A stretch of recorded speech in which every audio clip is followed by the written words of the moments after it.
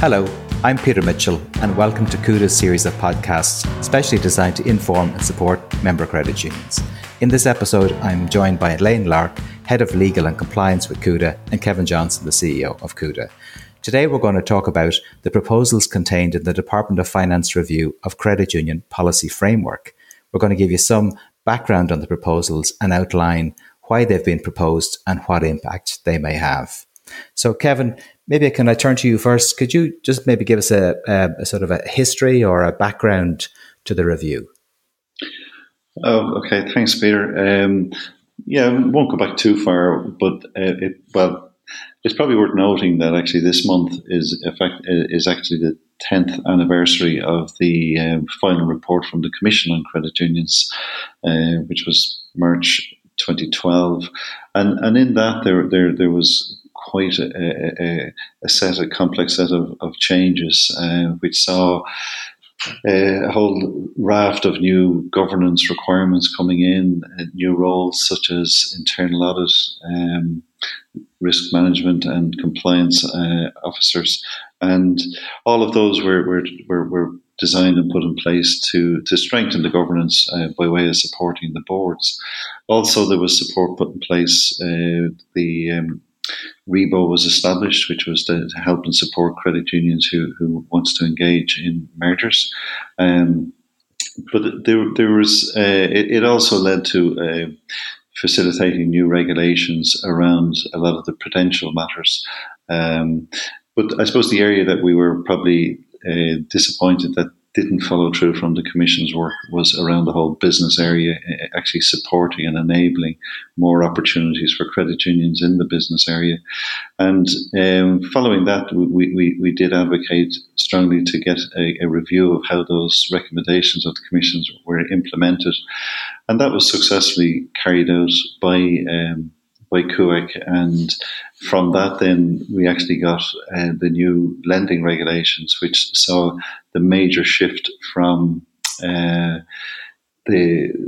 for example, lending limits moving from being percentages of their loan book to being actual percentages of their assets, and that certainly delivered additional capacity to credit unions to lend. It also brought in new categories of loans, such as home loans and small business loans. So while there's still work to be done in terms of how those limits are set, there is a sort of a tiering in there at the moment. There's a basic level, and then credit unions, certainly credit unions over 100 million, can actually apply for those higher levels. So we have been advocating for the last number of years for certain other opportunities and areas, where we would see a need for a modernisation to enable more opportunities for credit unions, and that actually worked its way into the programme for government, the current government, and we were delighted back in September 2020 when the government established a policy framework review, chaired and handled through the Department of Finance and overseen by the Minister of State of the Department, Minister Fleming. So that sort of brings us right up to where we are, because yesterday, March the 10th, we had a meeting after almost that year and a half of consultation and prioritizations of proposals and quite extensive engagement from the Minister himself with the various bodies and other interested stakeholders, culminated in a set of proposals which we met with the Minister, with the other stakeholders yesterday. And Kevin, tell me, do the proposals, do they, reasonably closely, match what CUDA had originally put forward in your submission? Yeah, it's a good question, Peter. Yeah, I think we'd overall we'd be very happy with the package of proposals. I think it's certainly well known, going back over the last number of years, that we certainly felt by modernising certain parts of the Act, it would create a lot of new opportunities for credit unions, in particular around Section 6 of the Act, which determines things like the common bond. So while we're delighted and would have always advocated to maintain the ethos of the common bond and the intent of it, where the credit union knows its members and the advantages of that. But what we did find was there were some bizarre anomalies because of the way it was structured in the Act. So if I could give you a very simple example, Peter, any credit union could have an arrangement with another financial institution to introduce business to it. So in the past, for example, we would have seen some credit unions having arrangements with banks or building societies where they would have been introducing mortgages to their members through such an arrangement, but bizarrely could never do it from one credit union to another. So they were the type of things we were saying, look, at this just is not right, and there's real opportunities that are being missed. And indeed, in other jurisdictions, the more mature jurisdictions like Canada and the US, and that they would have for many years now had facilities where they can share loans and things like that across credit unions. Okay. So these were things that we have been advocating for a number of years on, Peter. Yeah. Okay. Okay. Very good. Delighted to see them working their way into this package of proposals. Indeed. Yes. And Elaine, can I just turn to you then? You might just outline. I see there's 5 key objectives in these proposals. Could you just maybe step us through those? Thanks, Peter. I will do so. So there is quite a considerable number of amendments in the list of proposals, and they're really encouraging and they really will make a difference. Now, not everything is there that we look for, and we can touch on those at the end, Peter, if we have time, because we are still there's still a number of other items that by and large fall within the technical amendments that we are still seeking to be included, and we're quite confident that we will get those included as well. But just to focus on what is there it is, as you say, broken down into 5 key areas. The most significant is around the investments around the governance and around the lending opportunities, as Kevin noted there. In particular, around the investment opportunities, it's primarily allowing a more flexible approach to entering into CUSOs, and it also introduces the new concept of the corporate credit union. Now, this is really to provide a home for mechanisms such as a central liquidity system, which would be very common in other jurisdictions. So it's just to allow opportunities in that area, allow opportunities for credit unions to, in a more flexible manner, to create CUSOs around lending, around back office supports, and this is really encouraging. Other areas then, as Kevin touched on, in relation to the lending, it really what we will see going forward is credit unions being allowed to enter into their own arrangements with each other, whereby they could share the risk of a loan. So if you've a large community loan, a large SME loan, credit unions would be able to share that risk. And this is really feeding into their own risk appetite, where heretofore they're saying, a loan of a particular size is outside of their risk appetite. And as Kevin noted there, credit unions will be able to introduce members to other credit unions. And this is really exciting development, and one that we have been seeking going back since 2017.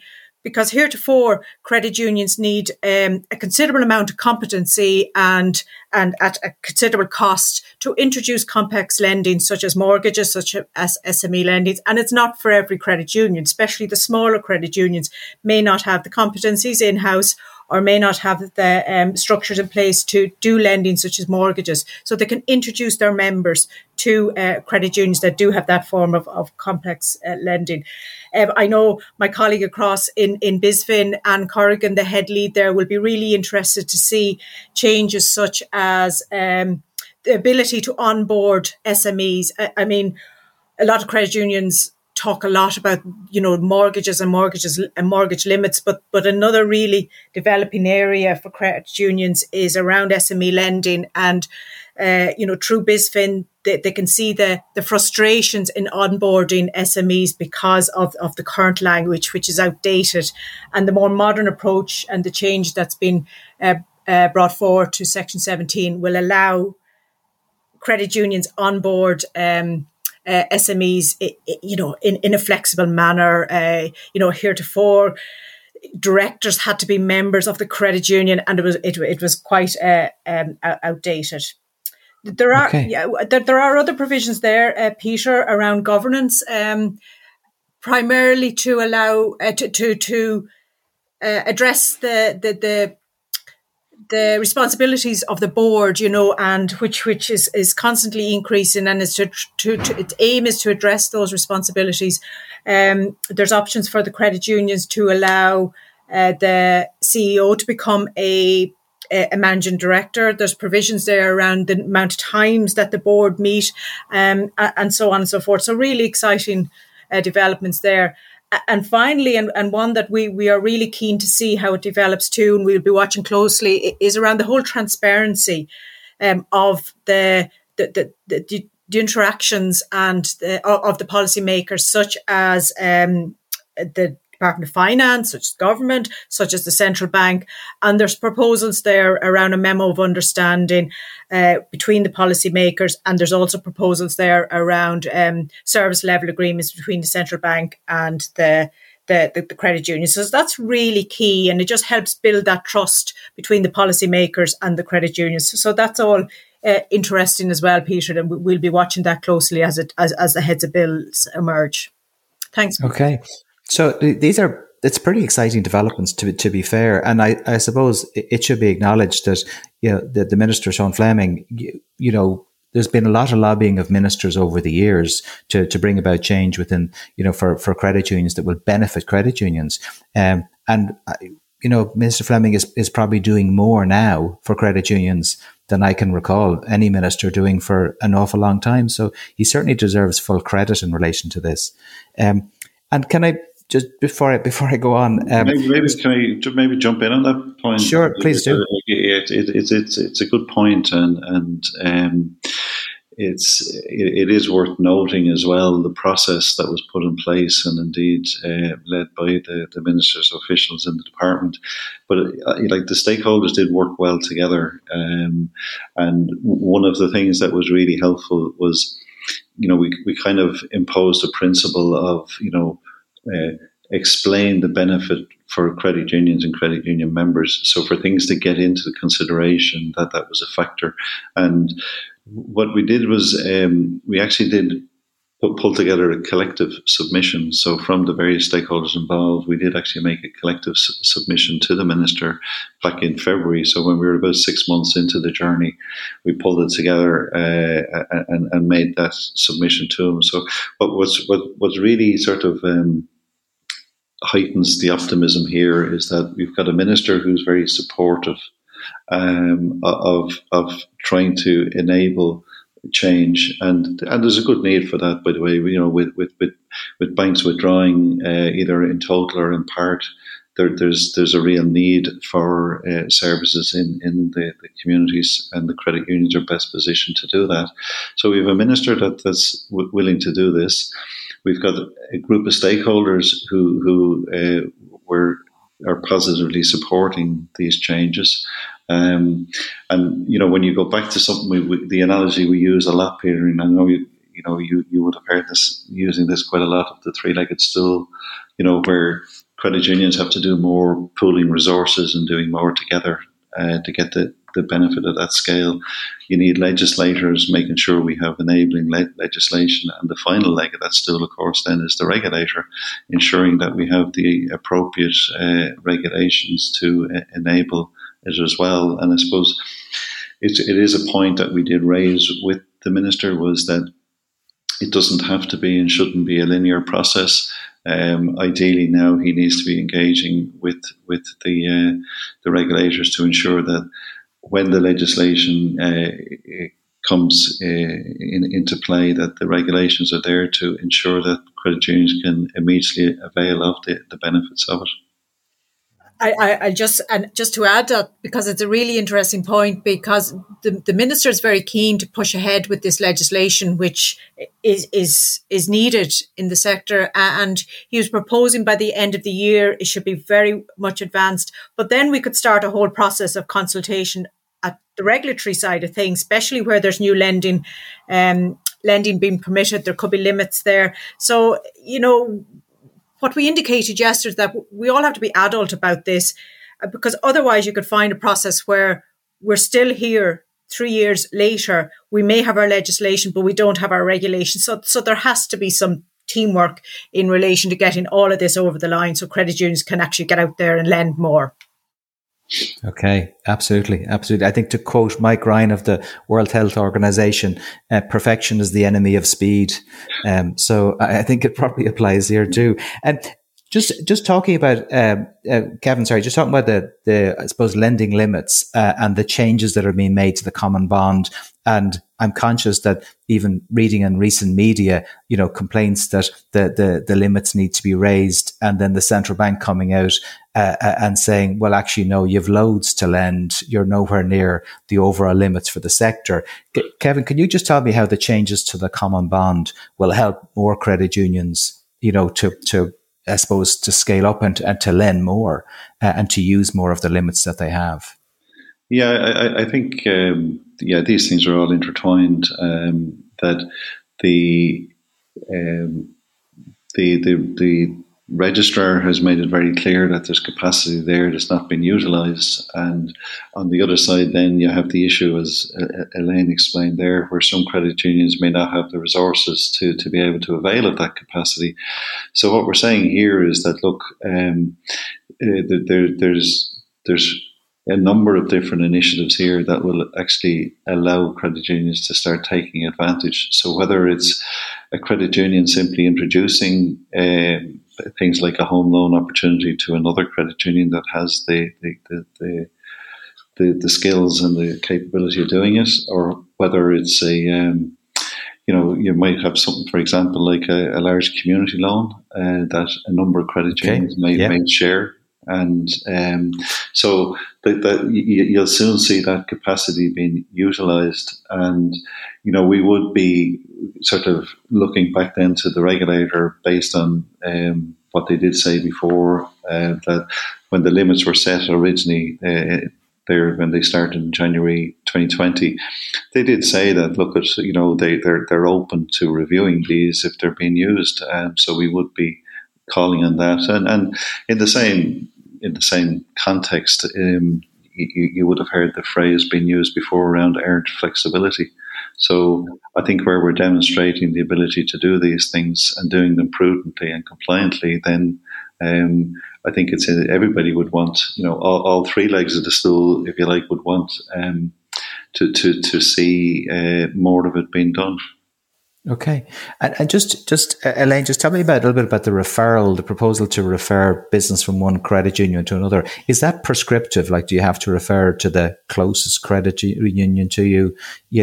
Is some form of commission or allowance payable to the other credit union? How is it envisaged that will work?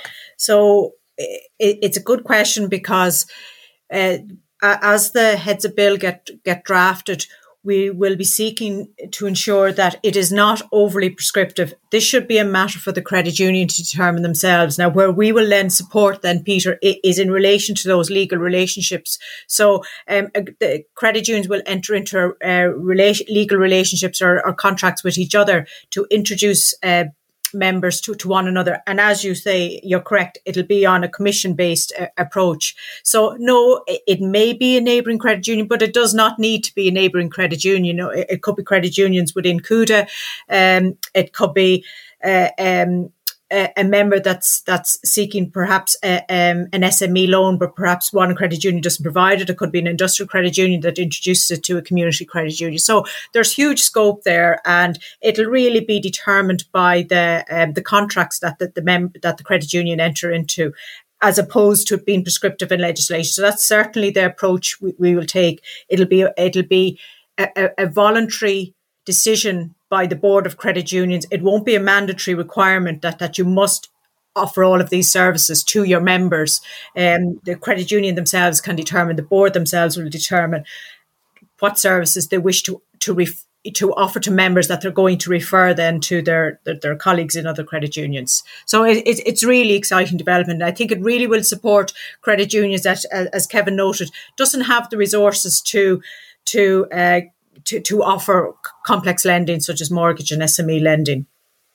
Okay, interesting. So you could, in theory, have a credit union that has a particular expertise in a given area of lending, and even investing more in that area, and then talking to all the credit unions around them and say, look, we're going to focus on this. We're really good at it. So if you have somebody in that area, rather than you having to put a huge amount of resource into building that expertise within your credit union, refer them to us, and we'll work some arrangement between us. And that's a really interesting way of looking at it as well. So the credit unions that are investing in the more complex lending, if they're using SAM or they're involved in SME lending, that they can then, offer those services out to credit unions that don't provide those services for because of, as I say, competency reasons or that they may not have the in-house staff or whatever the case may be. So from that perspective, yes, it's really interesting development. Interesting. Actually, sorry, Kevin, just as we're on that point, can you just remind me what SAM is? Yes, it is. It actually stands for System for Application Management. It's a mortgage loan origination platform. It was a number of credit unions were actually getting involved in providing home loans, and some, in fairness, have been doing it for years. But it was as the regulations, particularly post the 2008 collapse, the regulations were getting stricter and stricter. The credit unions had banking systems that could do the debits and credits very well, but there wasn't an actual origination support. So we basically custom built this for credit unions for home loans. So it takes it right from inquiry right through to drawdown. So that's exactly what it does. Yeah, and we've seen the same then, Elaine mentioned there BizFin, which is similar. That's where 3 credit unions came together and decided they'd like to get involved in the small business lending and likewise develop that platform. And I think as well, like within this set of proposals, which they are very forward looking, like there are opportunities to make it a bit easier to establish things and invest in things like CUSOs and shared organizations. So I think a lot of the solid foundations that we have could well serve as a platform and as a foundation for more credit unions to get involved in even developing those type of shared arrangements. Okay, no, very good. Can I just touch on a couple of other points, if you wouldn't mind, maybe for Elaine, I think. The legislation there's talk about the legislation that it may enable credit unions to invest more easily in CUSOs, credit union service organizations, and also then it may enable to the establishment of corporate credit unions, which might facilitate things such as the central liquidity mechanisms.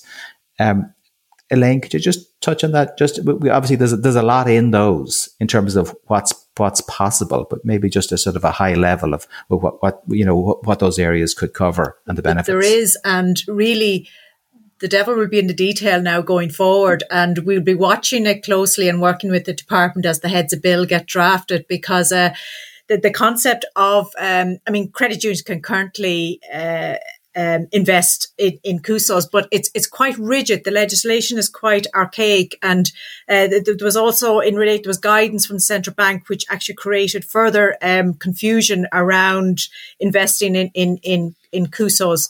And, back in 2018, 2019. So this is really just to modernize the legislation.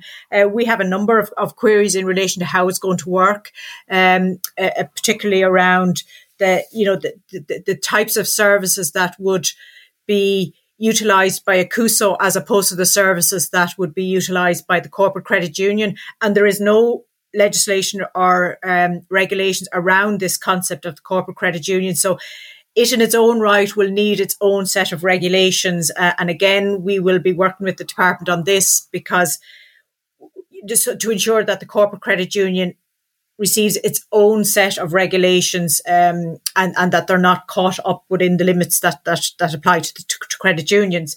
So perhaps we see things like the corporate credit union could, for example, have a lending license, and as you rightly noted, it'll really be a mechanism for things like the central liquidity system, which has been muted now over a number of years too, whilst not a requirement today, it could be a requirement going forward. So again, it's just modernising the legislation to allow credit unions to consider these options, and in particular to collaborate. And really, I think going forward for a lot of the lending opportunities, it's about collaboration and then about advertising on a collective basis and letting members aware that those services are now available through the credit union. Okay. Thanks, Elaine. Just before we conclude, Kevin, could you just take us through what credit unions can expect? What are the next steps? What can we expect over the next few months? What happens now, Peter, is that following that very productive meeting yesterday, the basically heads of bill, as Elaine mentioned there, the heads of bill will be drafted, or they actually are being drafted. It will go to cabinet then for government support and basically approval there to proceed to legislation. So the intent really is to have this to get us to that point before the summer recess, with an overall view of trying to have this thing implemented by the end of 2022, by this year. Okay, well, it certainly sounds very positive for credit unions. So that concludes our podcast on the Department of Finance review of the Credit Union Policy Framework. I hope it gives listeners a better understanding of what's been proposed and the impact it may have. I'd like to thank Elaine Lark, Head of Legal and Compliance with CUDA, and Kevin Johnson, CEO of CUDA, for sharing their extensive knowledge on the subject. I hope you all found it of use, and if you did, don't forget to listen into our other podcasts in the same series. Thank you.